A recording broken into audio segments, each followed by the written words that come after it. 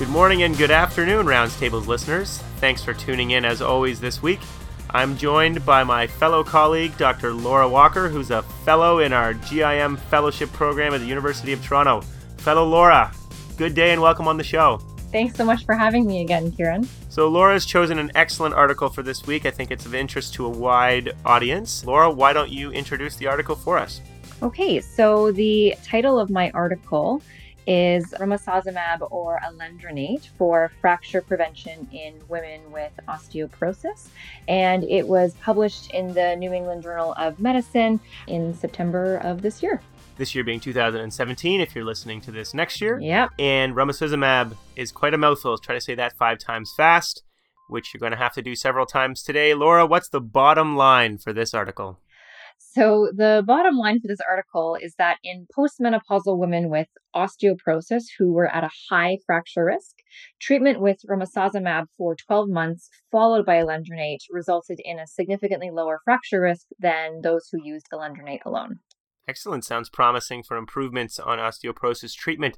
Tell me, why did you choose this article? So I chose this article because osteoporosis is something that affects women worldwide and will likely become more common as we have an aging population. In 2000, for example, there were an estimated 9 million osteoporotic fractures worldwide, and this number will likely increase. And as we know, many of these fractures, especially hip fractures, can have substantial impact on patients' morbidity and mortality. So what do we use, Laura, as the mainstays of treatment for osteoporosis in 2017? So the main pharmacologic agents that we use to treat osteoporosis, other than vitamin D and calcium supplementation, are anti-resorptive agents such as bisphosphonates and denosumab, and the bone-forming agent teriparatide, which, as the name suggests, is assisting in bone formation, which is its primary role. And as per the Canadian osteoporosis guidelines, many of the anti-resorptive agents are recommended as first line for treatment of high-risk osteoporosis in postmenopausal women, and teriparatide, which is the bone-forming agent, is usually used second line or if someone has failed on a bisphosphonate. That being said, there have been very few head-to-head studies comparing different pharmacologic agents for osteoporosis, and as the study points out, there is only one trial that actually evaluates anti-resorptive therapy versus bone-forming therapy that uses fracture as a primary endpoint. And this is exactly what the study set out to look at.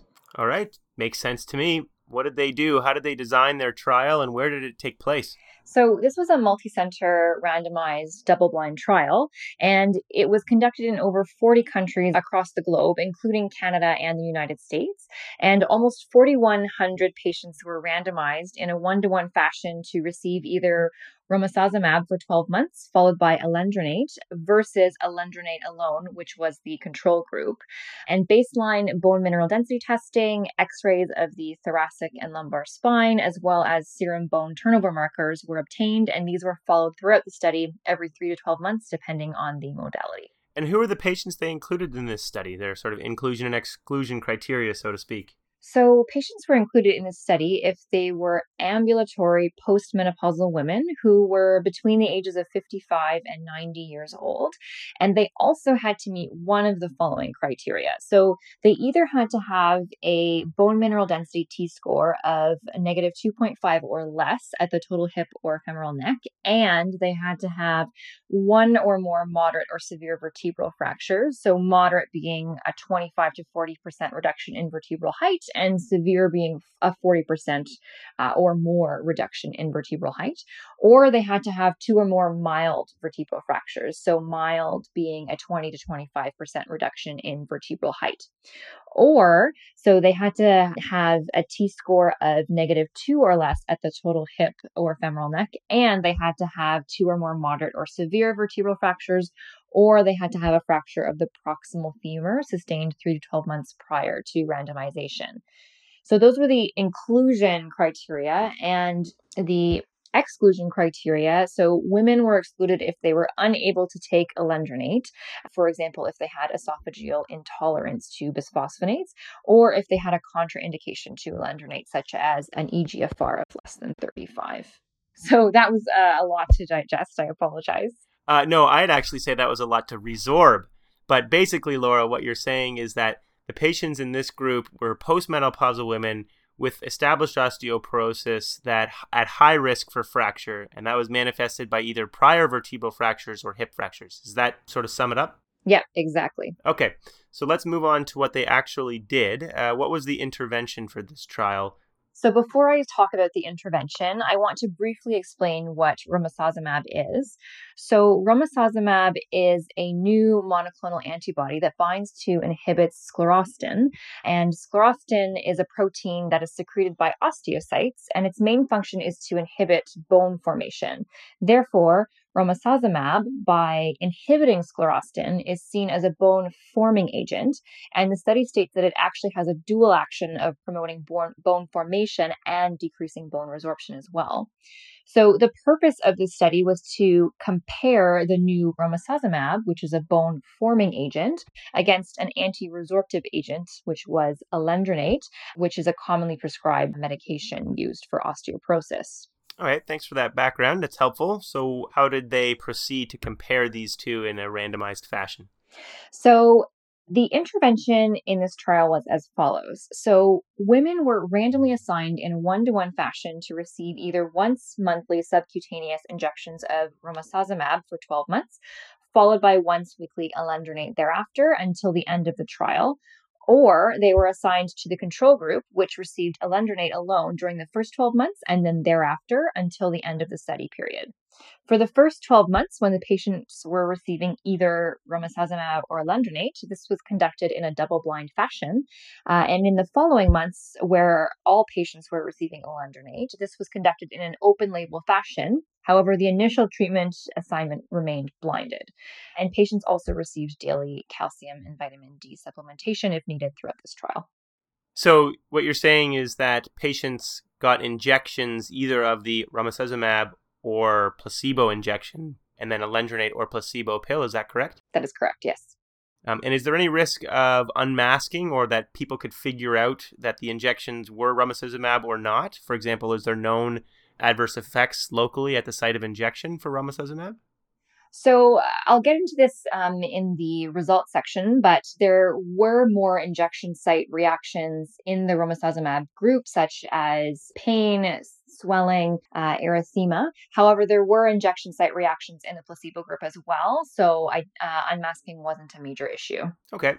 What was the primary outcome that they looked at? How did they measure the effects of these agents, romosozumab against alendronate? So the primary outcome was the cumulative incidence of new vertebral fractures at 24 months and the cumulative incidence of clinical fracture, which they defined as non-vertebral and symptomatic vertebral fracture at the time of the primary analysis. The primary analysis was performed in a time-to-event fashion, whereby it was performed when clinical fractures had been confirmed in at least 330 patients, and all the patients had to have completed the 24-month visit. Important secondary outcomes to note were bone mineral density scores of the lumbar spine, total hip, and femoral neck at 12 and 24 months. All right, Laura, break a leg. What were the main findings of this study? So a total of about 4,100 patients underwent randomization, and 77% of them, so approximately 3,100, completed the primary analysis period.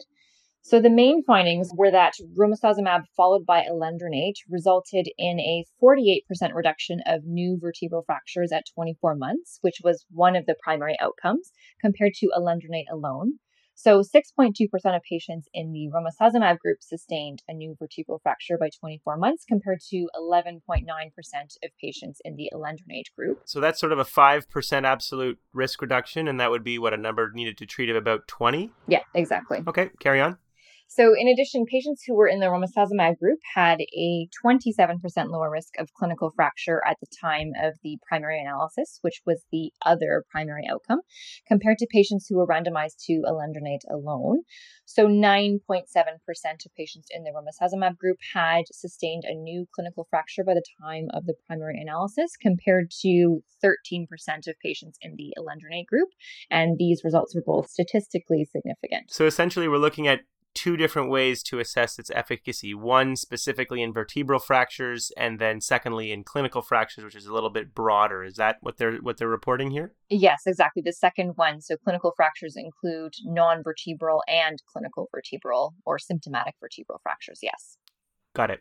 And how about these secondary outcomes? Anything important there? So, with respect to secondary outcomes, patients who were in the romosozumab group also had greater gains in bone mineral density when compared to their baseline than those who were in the alendronate group alone. This was true when the bone mineral density was measured at all 3 sites and at all time points throughout the study. And interestingly, the bone mineral density gains that were achieved in the romosozumab group at the 12-month mark were maintained at month 36, even after they had been switched to alendronate for the prior 2 years.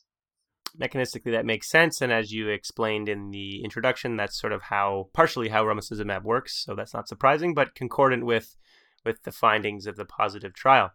Laura, anything interesting you wanted to point out or any concerns you had about some of the methodology or other things in the trial? Yeah, so the most interesting thing I came across was with respect to adverse events noticed in each group. So to start off, with respect to adverse events, most events such as osteonecrosis of the jaw, hypocalcemia, and hypersensitivity reactions were similar between the two groups. There were, as I previously mentioned, more injection site reactions in the romosozumab group at the 12-month mark. However, this was not the most exciting thing.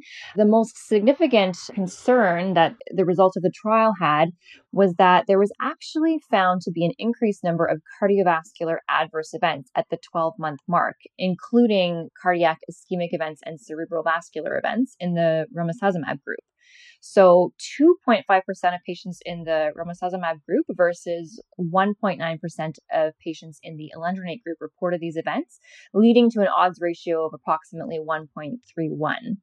And the authors postulated that this may have been due to the fact that sclerostin, again, which is the protein that romosozumab inhibits, is constitutively expressed in the aorta, and it is also upregulated in the vasculature when there is vascular calcification. So, although the function of sclerostin in the aorta and the vasculature still hasn't been entirely elucidated, they actually postulate that perhaps it inhibits vascular calcification, and therefore inhibition of sclerostin itself could actually lead to increased vascular calcification, leading to increased cardiovascular events. However, studies trying to demonstrate this effect have yielded conflicting results. So we still aren't really entirely sure why we saw the higher number of cardiovascular events in the romosozumab group. So further studies will need to explore this further. Right. And this study wasn't powered to detect differences on its safety outcomes, so it would really need to be studied again to truly discern whether there was a concerning difference or not. But definitely a warning signal that shouldn't be ignored with some biological plausibility behind it. So, interesting point. Thank you for bringing that up. What do you think overall as far as the strengths and weaknesses of this trial, Laura? Is it to be accepted, or do we have a fatal flaw in there? So I think the strengths of this study include the fact that there were a large number of patients, the fact that it focused on patients with osteoporosis who are at high fracture risk. So these are the patients who typically are most likely to be prescribed pharmacological agents in the first place. And another strength was that they did a fairly novel thing by comparing a bone forming agent with an anti-resorptive agent using fracture as their primary outcome. So those were the main strengths that I found in the study. So the main weakness of this study, one of them included the fact that because it was a head-to-head trial, they didn't compare the treatments to placebo. Rather, they compared them to each other. But this is what a lot of trials have to do nowadays. They have to compare a new drug to standard of care rather than placebo due to ethical concerns. Right. It wouldn't be ethical to place a patient on a placebo without any osteoporosis treatment if they are at high risk. And I guess ultimately it leaves us with the question of what is the, quote unquote, true effect on reduction in fracture of romosozumab, which we don't know. We only know what it is on top of fracture reduction from alendronate. But that's a limitation we're not going to be able to get around, I don't think. Laura, so how are clinicians and healthcare providers going to apply this study? So this study applies to postmenopausal women who are over the age of 55 and who have established osteoporosis that is considered relatively high risk. And what's the main learning points for our listeners to take away as we wrap it up? So the interpretation from this article is that postmenopausal women with osteoporosis who are at high risk of fracture, treatment with romosozumab for 12 months followed by alendronate resulted in a significantly lower fracture risk than alendronate alone. However, this needs to be weighed against the increased number of cardiovascular events that was observed in the romosozumab group. Yeah, and I think for me, one of the things I would have liked to see in, I guess, one of the secondary outcomes would be some sort of a symptom-directed or patient-centered outcome. Do these fractures actually result in significant disability or pain, or are they something that they're finding radiographically and the patients don't even know? So that might have been interesting to sort of improve the impact of this trial. But nevertheless, I agree, very interesting findings. Great. So, did you want to move on to your article, Kieran? I'd love to. So I'm going to change gears completely. We have a good mixed bag for listeners today, and it's going to be something near and dear to my heart, where we're going to be looking at a recent randomized trial published in the Journal of the American College of Cardiology in July of 2017, examining the impact of palliative care consultation in advanced heart failure on the quality of life with patients who have heart failure. Oh, that sounds really interesting.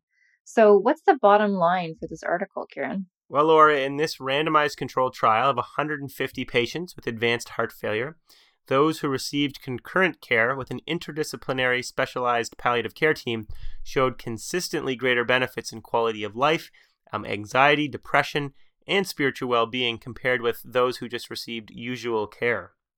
Oh, very interesting. So, why did you decide to choose this article for this week? Well, beyond, that palliative care is near and dear to my heart, no pun intended, we know just how common heart failure is worldwide. And, most of us are aware of the significant mortality and costs that are associated with heart failure. But what people don't often think about is the fact that heart failure progression is a frightening and uncomfortable experience for patients, with both physical and psychological sequelae. So patients with heart failure commonly experience depression, poor quality of life, and spiritual distress. The high mortality rates and poor quality of life for patients with heart failure prompted leading cardiovascular societies to recommend the early involvement of palliative care as an interdisciplinary approach designed to improve symptoms, pain, and quality of life. But presently, high-quality randomized trials examining the effect of palliative care on the quality of life in heart failure are lacking. So the PAL-HF trial was designed to answer this important patient-centered question. Oh, very interesting. So, can you briefly summarize the study design? How was it designed and where did it take place? So it's a prospective single-center randomized controlled trial that was conducted at the Duke University Medical Center between the years of 2012 and 2016. And who were the patients in this study? The inclusion criteria were quite simple. They were patients who were hospitalized with heart failure, and they were at high risk of rehospitalization or death, as indicated by something that we call the ESCAPE score, which is a validated cardiovascular risk score. And patients who had a score of greater than or equal to 4 corresponded to a greater than 50% predicted 6-month mortality. So they were sort of end-stage heart failure, very sick population. Now, they excluded people who'd had an acute coronary syndrome within the prior 30 days, and perhaps that their heart failure was due to the acute coronary syndrome and they might actually recover somewhat. Those who had recently had cardiac resynchronization therapy or were planned to have it very shortly. If you had heart failure due to severe stenotic valvular disease like aortic stenosis that could be fixed with surgery or TAVI, or if you were awaiting a heart transplant or ventricular assist device within 6 months. They also excluded people on dialysis or if you had a non-cardiac terminal illness. So basically, Kieran, patients were included in the study if they had severe end-stage heart failure with non-reversible causes. That's the gist of, I think, the population that they're trying to capture here, which is, I think, an appropriate population. Okay. So what was the intervention? So they randomized patients 1-to-1 to receive palliative care intervention or usual care. So the palliative care intervention involved a multidisciplinary team, including a palliative care certified physician. And the study team assessed and managed multiple domains of quality of life for patients with advanced heart failure. So that included addressing their physical symptoms, their psychosocial and spiritual concerns, and advanced care planning. Then a certified palliative care nurse practitioner coordinated these aspects of the patient's care in collaboration with the patient's clinical cardiology team. And they focused on goal setting and sharing to combine heart failure symptom relief with palliative care goals. So what was the primary outcome for this study? The primary outcome they looked at was the change in self-reported health-related quality of life questionnaire scores that were administered at 2, 6, 12, and 24 weeks. So these scores, one of them is called the Kansas City Cardiomyopathy Questionnaire. And it looks generally at specific health-related quality of life and heart failure-specific symptoms and quality of life. And then they used another validated tool called the FACIT-PAL, which is the Functional Assessment of Chronic Illness Therapy, the palliative care scale. So just to break these scales a little bit down for you, the Kansas City scale is a 23-item that's scored from 0 to 100. The higher the score, the better your health status. So people who are in poor health and quality of life have a scores closer to 0. And the FACIT-PAL is a 46-item measure that sort of looks at generic quality of life in several domains as far as sort of physical well-being, social family well-being, emotional, functional, etc. And those are ranging from 0 to 184. And again, higher scores indicate better quality of life. So after they looked at these quality of life scores, what were the main findings? So they enrolled 150 patients, and these patients were sick. Each patient had an average of 2 hospitalizations in the prior year to enrollment. Interestingly, 45% of them had heart failure with preserved ejection fraction. Just goes to show that we've learned that that's an equally significant disease as to heart failure with reduced ejection fraction. 80% of the population were sedentary most of the day, and 85% of them rated their quality of life as poor. And then during the trial, 30% of individuals were hospitalized and 30% died. So a very, very sick population. So what did the quality of life scores show between the intervention and the control group? So let's talk about the heart failure specific one first, the Kansas City Cardiomyopathy Questionnaire. They found an improvement of 9.5 points over 6 months. Now, just to put that in context, a 5-point change in the scale is considered to be a clinically meaningful difference. So that would be a statistically significant and clinically significant finding. And then the FACIT-PAL scores improved almost 12 points over a 6-month period. And for that scale, a 10-point change in the overall summary represents a clinically meaningful difference. And then I wanted to point out that these improvements started at about 3 months, where they started to notice differences in the scores, which is, interesting because it's not immediately after they're discharged from hospital when they start to feel better from their decompensation of their heart failure. It's actually a little bit down the road when they're being supported by these palliative care teams that they start to rate their quality of life as better. Oh, that's really interesting. It would be counterintuitive to think that patients would feel their best when they were medically optimized for discharge, but it's really interesting that it took a while, and it wasn't until that they were starting to really follow up with their palliative care physician in the community that their quality of life improved. That's really interesting. Yeah, and their depression and anxiety scores also significantly improved too. So across the board, as far as their primary and secondary outcomes, everything seemed to be improved when you had a palliative care team involved. So can you summarize your take on the balance of strengths and weaknesses in this study? Were there any fatal flaws? I don't think there's any fatal flaws. This is a single-center trial, small numbers, but with significant findings. It really begs the question, can we reproduce this finding on a larger scale? That's going to be involving different types of palliative care teams. So, is there skill difference between the teams, which is not as easy to sort of standardize as a pill? And also, can we do it sort of more broadly as well as to roll it out in places that may or may not have these palliative care teams? So I think it's a sort of a very interesting first step in this population, but more studies are definitely needed.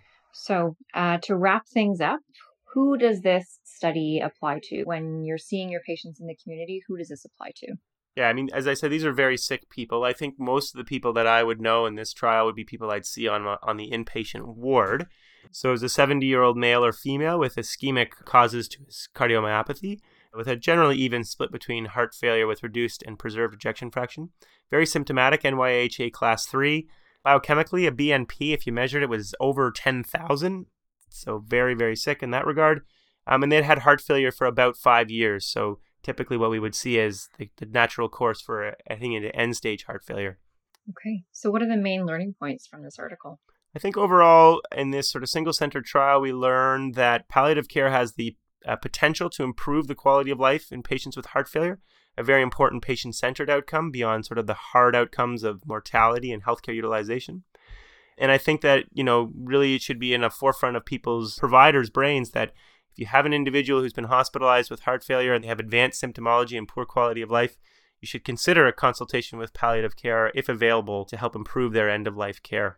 So, Kieran, does this change your practice right now? I think so, absolutely. I mean, I typically think about palliative care in a lot of heart failure individuals, but definitely it just continues to keep it at the forefront of my brain that as I care for these individuals and as our resources expand locally, more and more of these patients I'm going to be sending to my colleagues in palliative care. Great. Thank you so much, Kieran. Well, Laura, it's been a great show. Let's move on to my favorite part of the show. It's the good stuff segment, where we're talking about what we're reading about.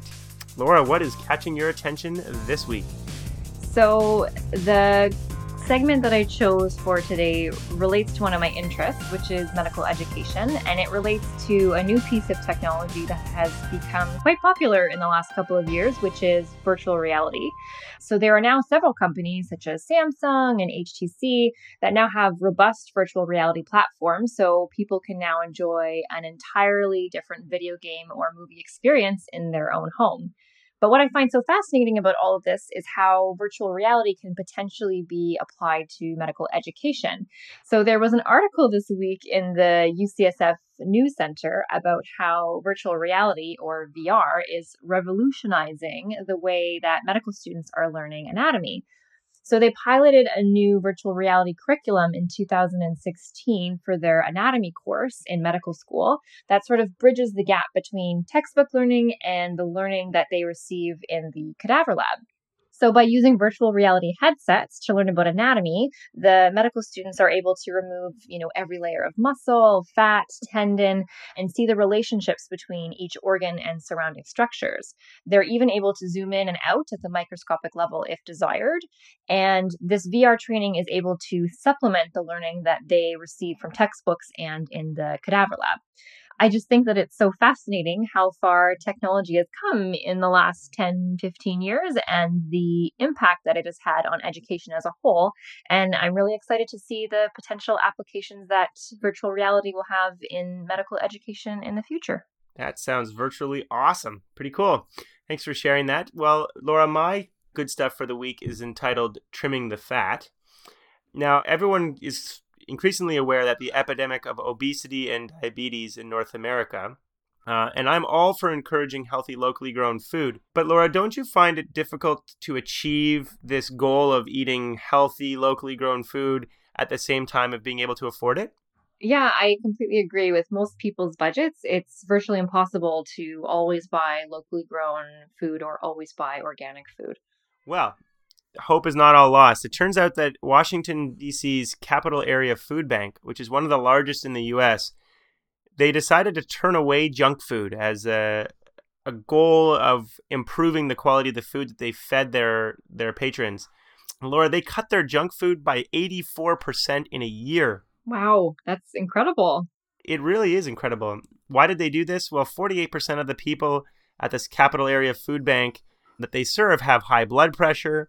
22% have diabetes, and very often they live with people who have diabetes or other diseases similarly related. And of course, you can imagine their doctors are on them saying, you got to reduce your salt and sugar in your diet, otherwise, your health is going to get worse. But as we said, this is easier said than done. So thankfully, the Capital Area Food Bank circled back to their grocery-trained donors. That's sort of their main supply of where their food comes from. And as it turns out, these grocery chains have been very receptive to this change. And not only that, it's been interesting, as a consequence of this whole cultural change in the food banks have seen an increase in donor funding by 22% since they started offering healthier options. So it's a win-win all around. Healthcare system, individuals, food banks are offering healthier food. I love it. We're trimming the fat, sugar, and salt. That's wonderful. It's primary prevention at its best. Absolutely. Well, Laura, always a pleasure to have you on the show. Thank you for joining us today. We look forward to having you back next time with whatever the future beholds of your medical research interests. Great. Thank you so much for having me, Kieran. I had a great time.